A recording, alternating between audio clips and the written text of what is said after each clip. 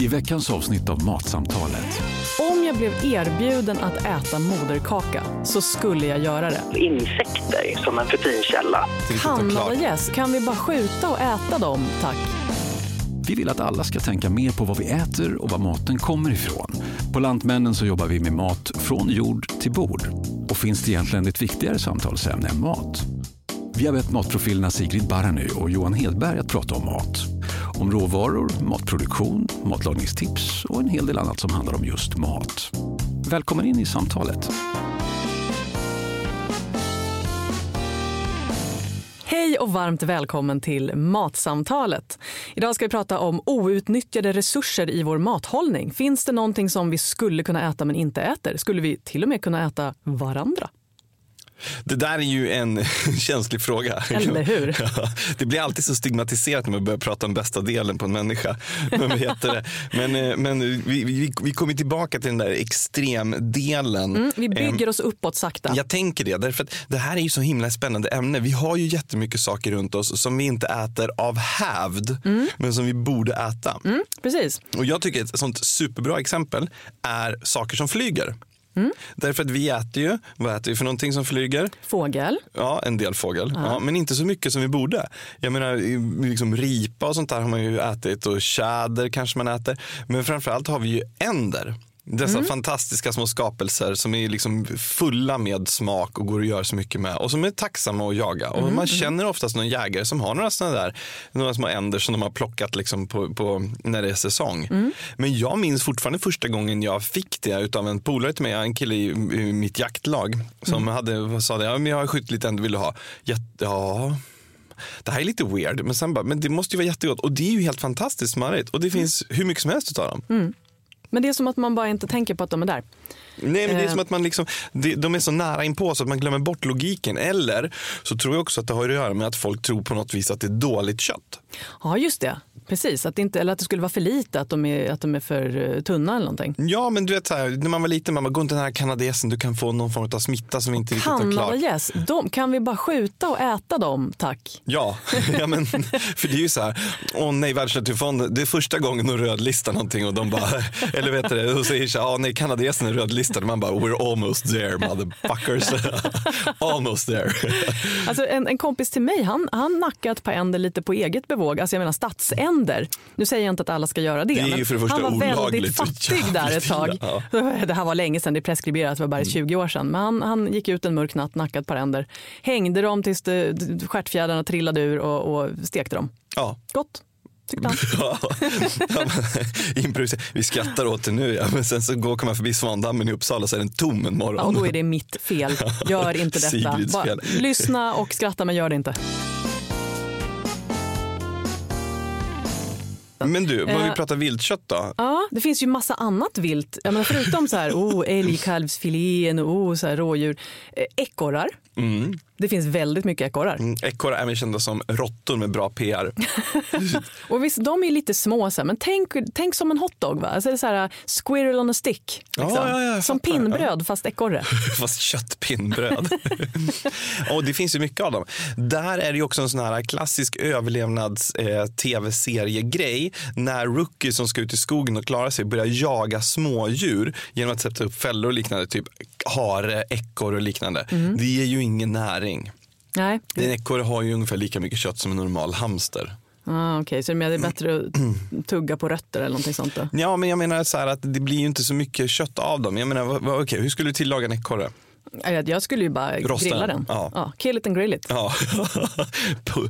Bara sjunga på med så här cajun-krydda. Ja, just det. Så, ska man ut på överlevnadshelg, glöm inte cajun-krydda. Nej, ta med en banjo också, för det känns som att det passar ganska bra ihop sådär. Och jag menar, jag är inte så himla bra på att jaga. Jag skulle kanske kunna slå ihjäl den med banjon. Ja, men det är en outnyttjad resurs. Det är en outnyttjad resurs. Ja, och det finns väldigt mycket av dem. Precis. Men nu har vi varit inne på liksom jakt och att vi ska ta dem av dagar. Men ponera att de redan är, så att säga, har vandrat vidare. Då finns det ju andra outnyttjade resurser som är de bitar vi inte äter.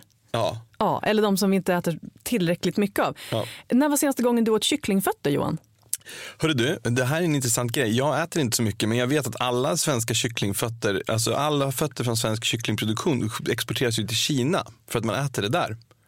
Så de används faktiskt, vilket är väldigt fascinerande. Jag har inte ätit det, men jag har försökt att få köpa det för att jag vill testa att tillaga det. För jag tycker att det verkar egentligen tycker jag att det verkar skitäckligt. Men man ska inte avfärda det innan man har testat det. Ja, men precis. Alltså, jag tror att det har mycket att göra med konsistensen. Ja. Brosk, att man ska så här, tugga i sig brosk och kanske lite krispigt skinn och sånt där. Det skulle säkert kunna vara ganska kul. Men du, grisknorr är ju mums. En polare till mig, vars pappa kommer från Ungern, brukar ju tillaga dem där. Och de måste sjuda ganska länge för att kollagenet i dem ska smälta, så du får dem liksom möra och fina. Men du tycker om det? Ja, jättegott. Och så, alltså att först långkoka och sen typ fritera eller bröda och steka. Ja. Så att de blir lite krispiga utanpå och så mjuka inuti. Oh god, är det något kött på eller är det bara att man sitter och knaprar på brosk? Det är lite kött på och det blir mjukt och mumsigt och så är det den här sköna bindväven, det här lite så här fettiga. Ja, det här känns ju någonting som skulle kunna serveras på något så här weird ass café i Tokyo för att hysteriska så här desperata 22-åringar ska ha åt kollagenet för att bygga upp sin hud liksom, på någon form av Umbrella Corporation härligt sätt. Ja, just det, så här, det är nog nyttigt för mig med brosk för att någonting. Ja, för att valarna aldrig får cancer. Var det inte Anna Anka som åt kycklingbrosk för att hon inte skulle få cancer? För att hajar är broskfiskar och hajar får inte cancer. Därför får jag inte cancer om jag äter brosk. Fullt logiskt. Eller hur? Rakt av. Där har vi motsatsen till det vi har pratat om tidigare, a.k.a. vetenskap. Här har vi paracelsiska utflykter i pseudovetenskap. Men du, ät brosk. Men jag undrar ju så här, allt det här lever ju. Men om de är döda då? Jag tänker typ om de har blivit överkörda.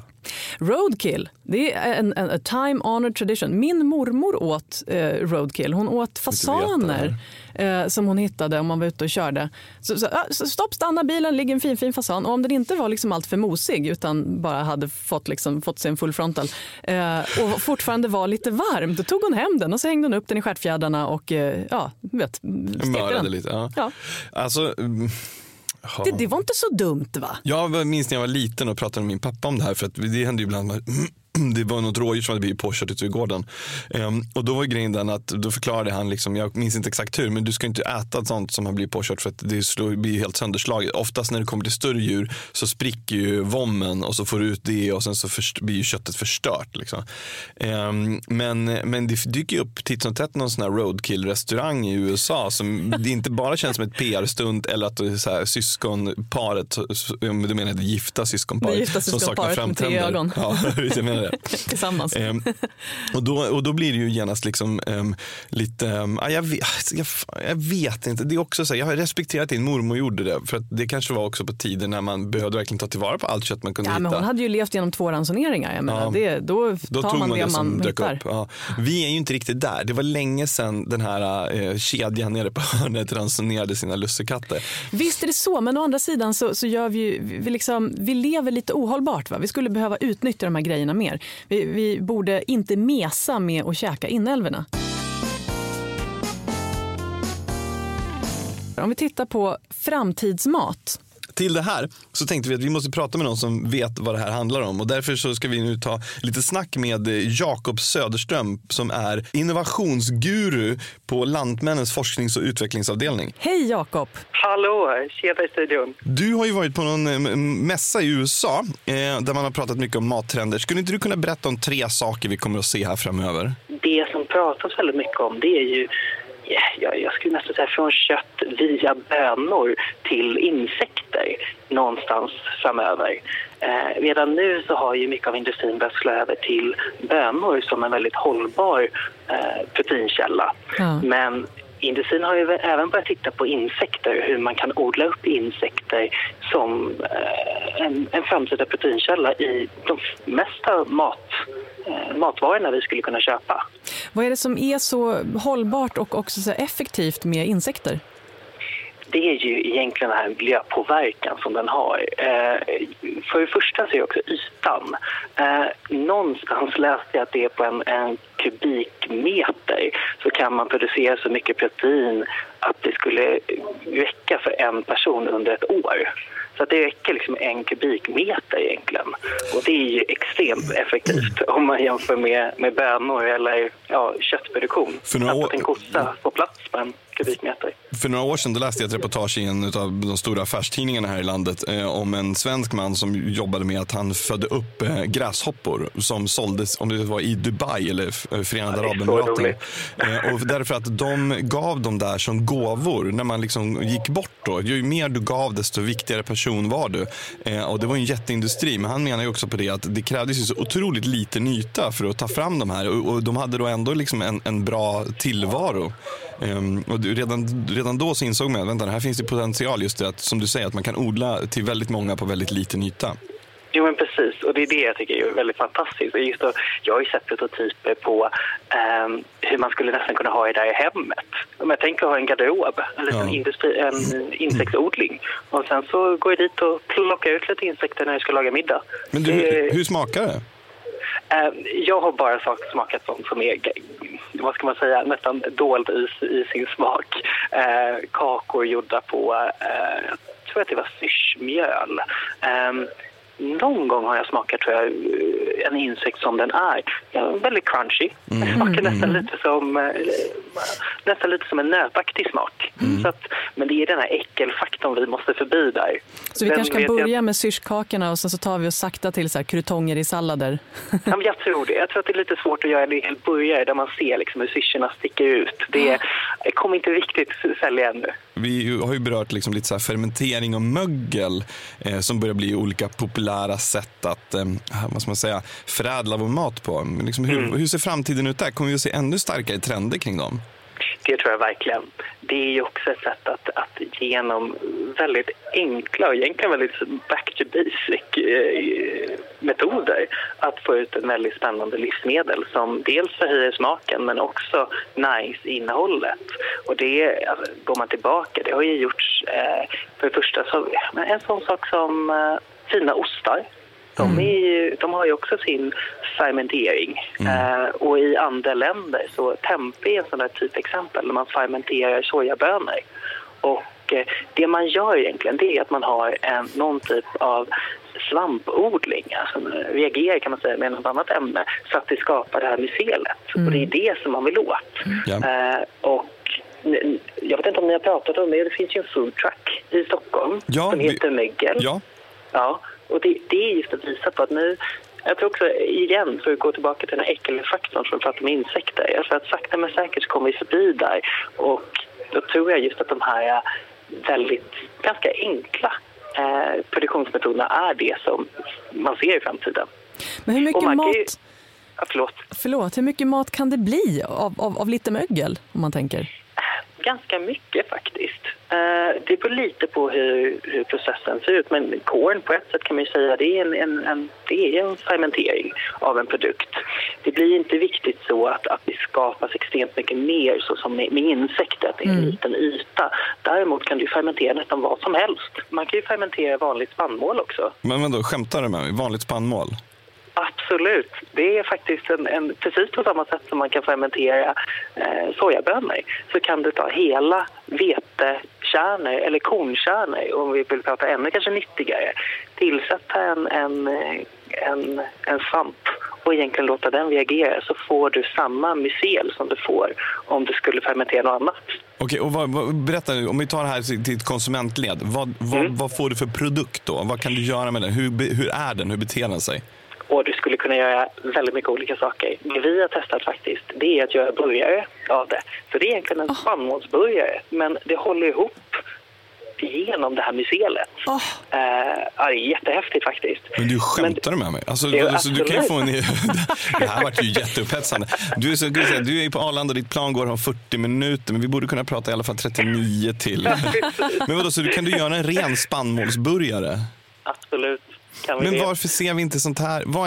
Vad är liksom hindret från att vi ser det här i en food truck om en vecka? Foodtrucken skulle absolut kunna faktiskt göra det här nästa vecka. Problemet med varför vi inte ser det här ute hos konsumenterna, det är liksom ganska mycket storskalig produktionsmöjligheter. Hur man löser det här. Mycket av dagens produktion är ju inställd på en viss typ av sätt, kan man säga. Och då kommer man med något sånt här innovativt och tar lite tid att svänga om. Men jag tror nog att vi är på väg ditåt. Så att, ge kanske några år. Men du, det där kan man ju tycka låter lite extremt, men jag tycker att vi går ännu extremare. Så här, odlat kött och 3D-printing. Hur kommer det också så mycket som vi kan läsa om Då pratar vi i framtiden. Men, nej, jag ska säga så här. Det är ju redan här inom vissa områden. Jag var på en annan mässa faktiskt nu för några månader sedan. Och då hade de en 3D-printer som printade en kaka kan man säga av en sockerbaserad lösning. Det var ju en väldigt enkel typ av printing.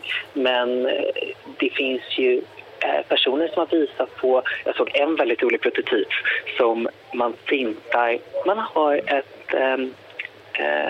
en bas som baseras bland annat på fröer och sporer, alltså svampsporer. Ja. Och det här printar de ut, tänker som en bandyboll. Så den är lite luftig med lite hål i, men fortfarande liksom man printar ut det. Så låter man det ligga i 4-5 dagar. Och så börjar det gro. Ja, och då har du både svampar och du har någon typ av, då, med fröna, en grönsak kan man säga. Gud. Och då har du en komplett mål. Så en liten sallad. Det här är ju salladsboll. Livsmedelsexpertens det här är ju livsmedelshandelns svar på det 3D-printade kretskortet lite liksom. Ja, men precis. Du kan ju det är det. Fascinerande. En hel måltid.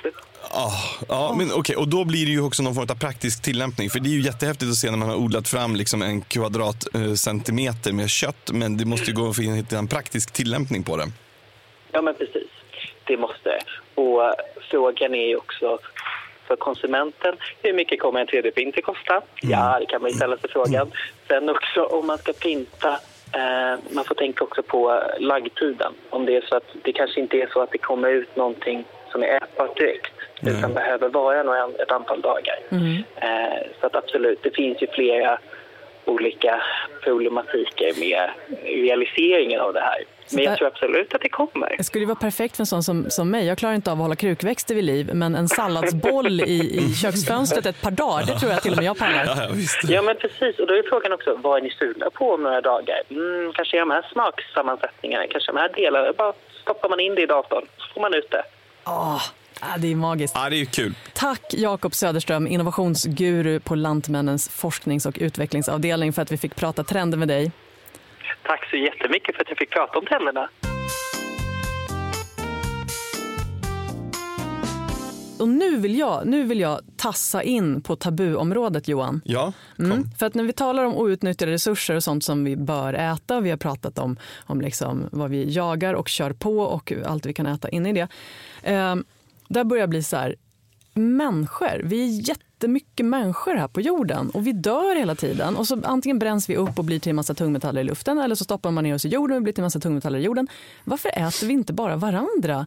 Jag menar, då menar jag bara självdöda, inte att vi slår ihjäl varandra eller odlar fram varandra och liksom har människofarmer, utan jag menar, varför äter vi inte upp varandra som någon sorts hedrande gravmåltid där man liksom så här, nu är farmor död, nu äter vi farmor och bär med oss hennes själ genom detta. Förstår du vad jag menar?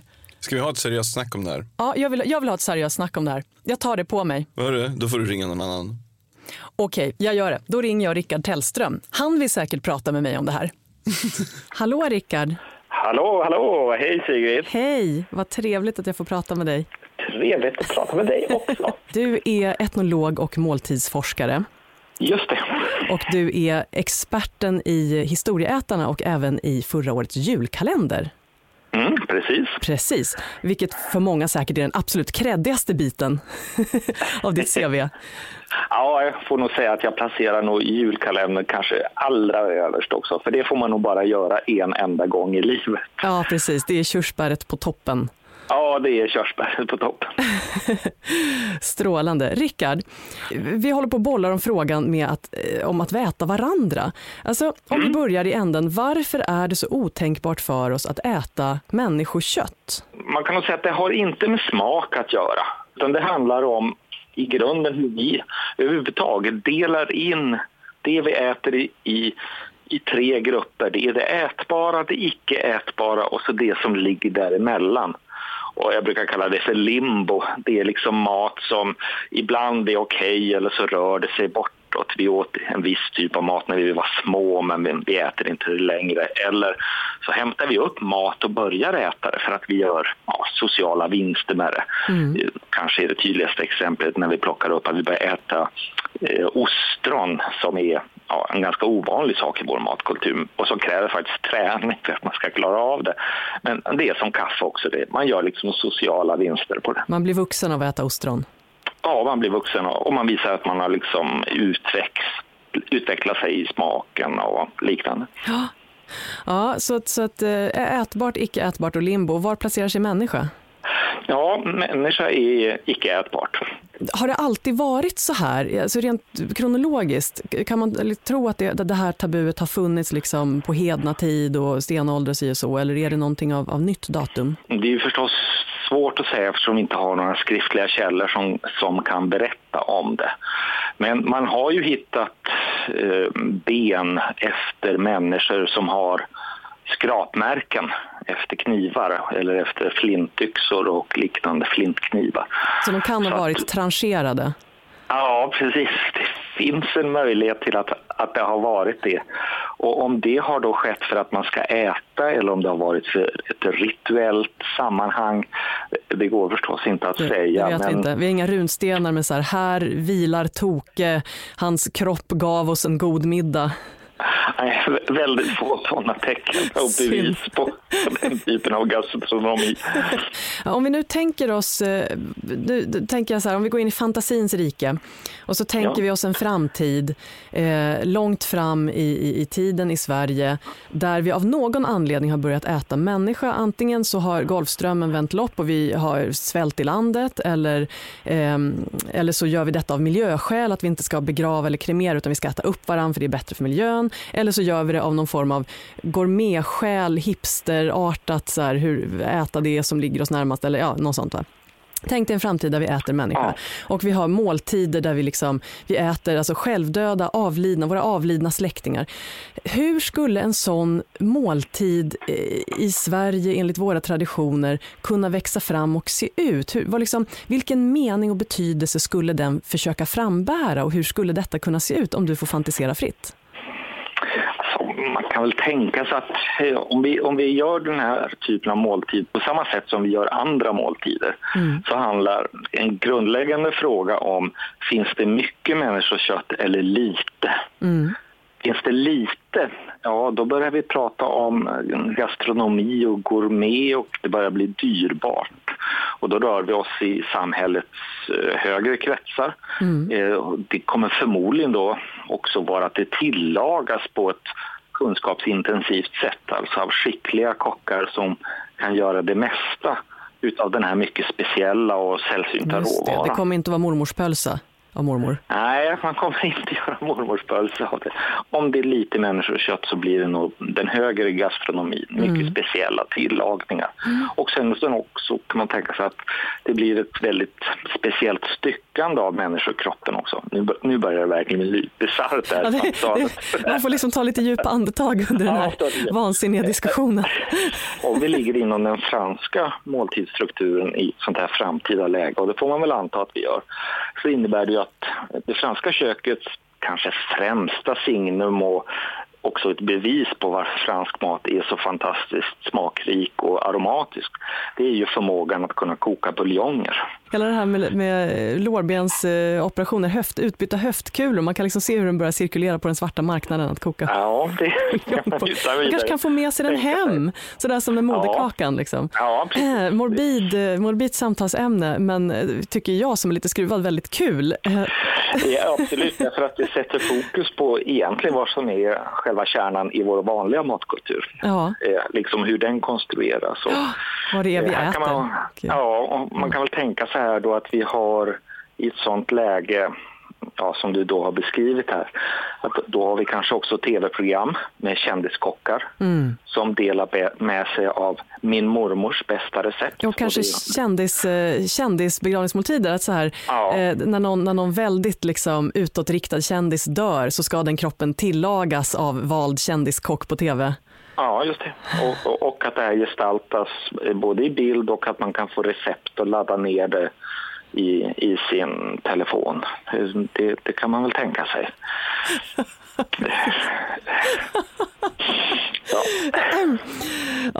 Möjligheterna blev plötsligt oändliga. Ja, det... Och hela kokboksdesignen som är som en blandning mellan en gravruna, en retrospektiv över en kändis liv med recept på de olika kroppsdelarna. Och det som jag också kommer att tänka på, det är ju att idag är det ju inte ovanligt att man efterlämnar instruktioner om hur begravningen ska vara, vilken musik som ska spelas, vilken färg på kistan det ska vara. Just om man ska jordbegravas eller om man ska kremeras eller vad det nu är för någonting. Frågan är då om man efterlämnar sitt bästa recept på sig själv. Hur skulle du vilja tillagas? Ja, eftersom jag ju då är en sådär lite halvfet medelålders äldre man, kanske inte har det mest vitala köttet, så är det väl nästan en lågtemperaturstekning på ganska lång tid som är att rekommendera för att det här ska bli ätbart och kanske njutning, får man väl säga. Kanske är det också så att eftersom jag är forskare så sitter jag ju på min rumpa mest hela dagen, så det är förmodligen den mest muskulära delen och den mest övade delen i min kropp, så förmodligen kan den ha ett lite högre värde. Skinkstekt Hellström. Ja, skinkstekt Hellström skulle nog kunna rekommenderas.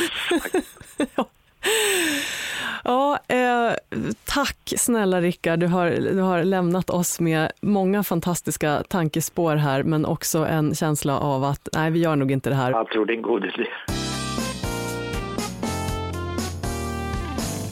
Ja, Johan, känner du dig lite avis på att du inte fick vara med nu? Alltså jag vet inte, det kräver ju en del mental styrka att tänka sig att man ska äta en människa.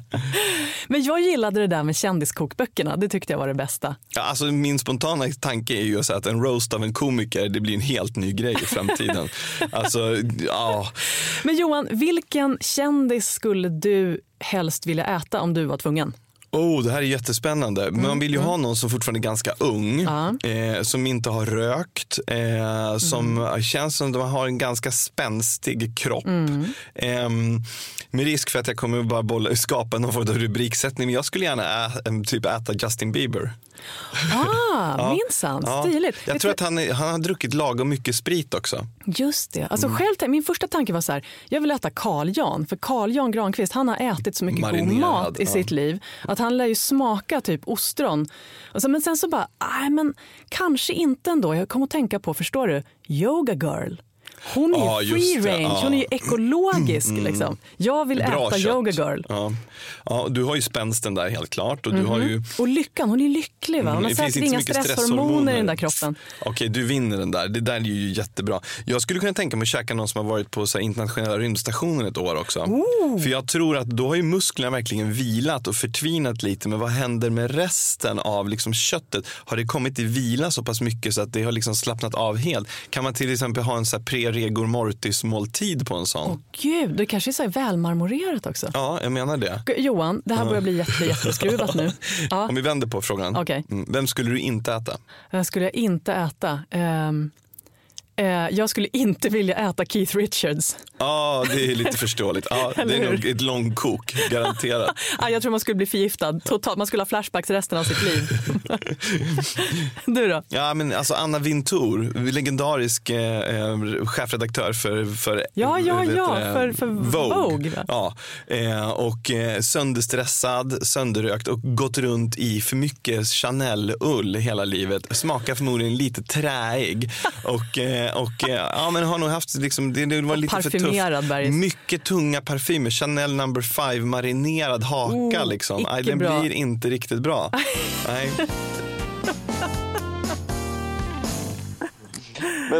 Men hörru du, nu ska vi ta hejda oss lite här och prata om framtidens mat på ett lite mer så här seriöst sätt. Okay. Och finns det ett bättre tillfälle än att säga hej till vår bonde Thomas Orenius på Alvastra gård? Hej Thomas. Hej. Tjena. Vi pratar om framtidens mat. Skulle du kunna tänka dig att komplettera din nuvarande produktion med att odla syrsor på gården? Ja, det är nog inget jag går igång på direkt. Liksom. Det känns ganska avlägset. Men Thomas, dina barn och barnbarn, vad tror du de kan tänkas odla eller ha för djur i framtiden på gården? Ja, Ja, vi har ju höns idag, men det där hönshuset är ett platt golv där inne, så att vi får väl se. Det finns ju alla möjligheter att producera olika saker i det här huset i framtiden, om det är så att vi äter andra saker typ om 20-30 år. Så att det finns alla möjligheter. Om vi avlar fram någon form av landlevande bläckfisk eller någonting, så då kanske det som dina barn kommer att odla fram. Ja, absolut. Det finns ju sådana som odlar fiskar i sina gamla svinstallar idag, och det kan vara svampodling eller det kan vara vad som helst. Wow. Alltså. Från fläsk till fisk på nolltid. Ja, precis. Det känns ju som att det är mycket protein liksom, som är poppis nu. Om man tittar så här, vad finns det för grödor som svenska bönder börjat med de senaste åren? Lite åt det hållet. Jag ser ju att fler och fler odlar bönor faktiskt, och på Öland är man riktigt duktiga på att ta fram olika sorters bönor, bland annat kidneybönor odlar man, och det har ju blivit väldigt poppis, så vi är lite sugna på att dra igång med det också även här i Östergötland där jag bor då. Så att, det kanske blir så. Men det där, jag testade en massa grejer just från Öland här för några veckor sedan, och de har ju så här gråärtor, det finns ju hur mycket olika varianter som helst, och det där är ju jättespännande, för jag menar vi tror ju att ärtor är ärtor och bönor är bönor liksom. Men snacka om att det går att hitta många olika varianter, och att liksom Öland har blivit någonstans våran stora bod för ärtor och bönor.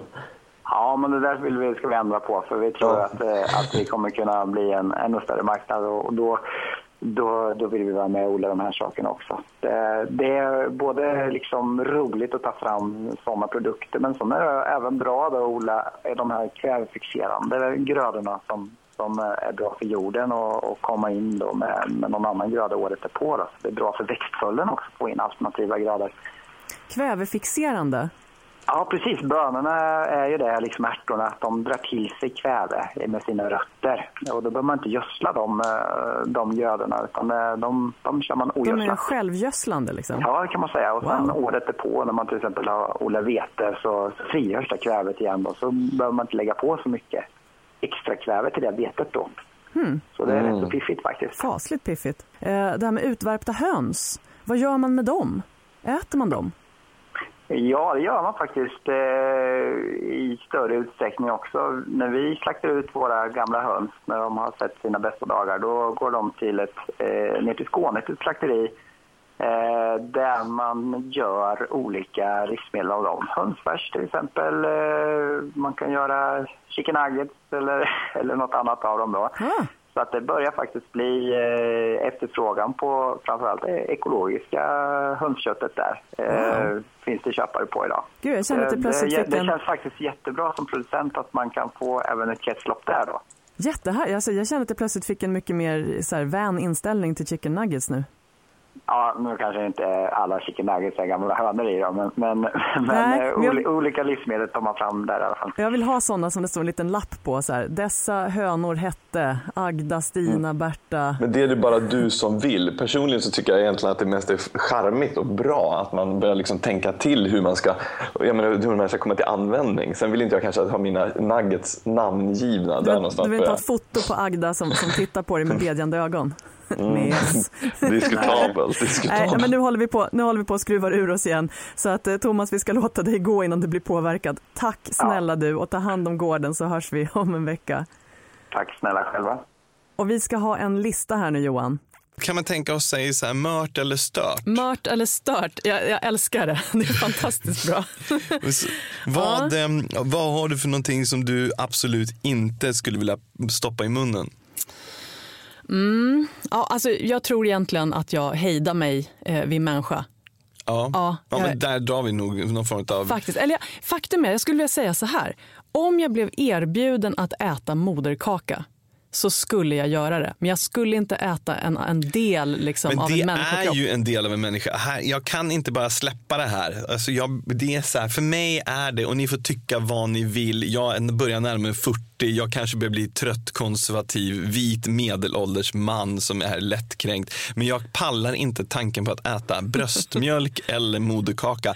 Och jag kan inte se vitsen varför du ska äta moderkaka. För det är en form av kannibalism. Hur mycket näringsinnehåll den bilden har. Alltså jag såg en ko äta sin egen moderkaka när jag var 10 och det påverkade mig. Jag har sett mitt marsvin äta bajs, men det innebär inte att jag äter bajs också. Poäng. Men alltså, jag vet inte. Och du vet, jag läste någon restaurang i England som serverade så här bröstmjölksgrejer och jag blir så här, det är ju en PR-kupp-aktig. Men Johan, du åt bröstmjölk när du var liten. Det gjorde jag. Absolut. Men ammar jag idag? Nej. Varför gör jag inte det? Därför att det är helt fucked up. Vill jag då ha det som någon frosting på några cupcakes? Nej, det vill jag inte. Men roadkill då? Skulle du äta roadkill? Nej, det skulle jag inte. Inte? Nej, jag ser inget behov av det. Mes. Ja, jag är lite mesig faktiskt. Det beror på hur gammal han är. Jaha, du pratar djur.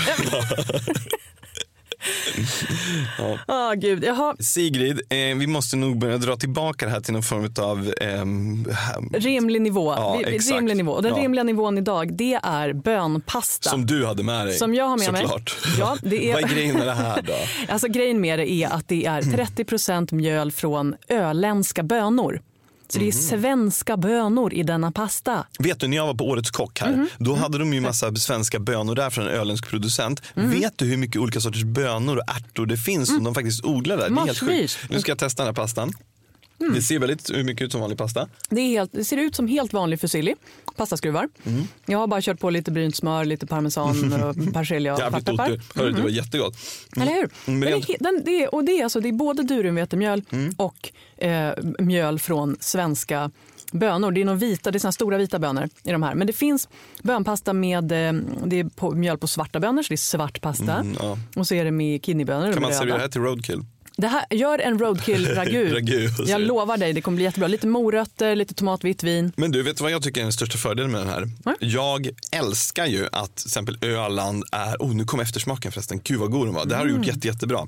Du, vad heter det? Jo, men jag älskar det faktum att Öland har blivit som en kornbod utav odlare, ärtor, bönor, alla sådana saker. Så vi borde äta mycket mer utav, för det är bra för kroppen och det är bra liksom på alla sätt och vis. Och vi ska stötta de liksom svenska duktiga odlarna som har haft det så alldeles för tufft i så många år.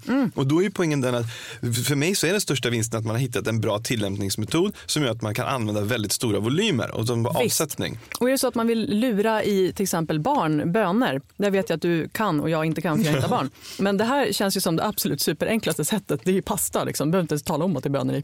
Nej, det var faktiskt väldigt gott. Jaha, Johan, ska vi ta och gå till tipslistan? Jag tänkte idag så skulle vi tipsa på filmer där man äter folk. Helt rimligt. Välkommen till kannibalavsnittet. Kannibalistan är det som vi har. Och då har vi den första i filmen Alive. Klassiker. Och sen så har vi... Jag har sett på ett flygplan en gång. Härligt, uppmuntrande. Jättepepp. Smart av dem. Jag har aldrig druckit så mycket gin på ett plan till. Sen har vi Snowpiercer, framtidsfilm. Där äts det inte folk så mycket som det äter insekter, va? Den här filmen skulle fler se, så jag pekar så distinkt på dig. Det är en sån som har passerat igenom och typ så här, likt Donnie Darko blivit en sån underground populär med fler borde se den. Ja, men det handlar om ett framtidssamhälle där man egentligen, de enda som har överlevt är människorna som sitter i trygghet på ett tåg. Där det har bildats ett stort samhälle och där tåget far fram liksom runt på en bana i princip.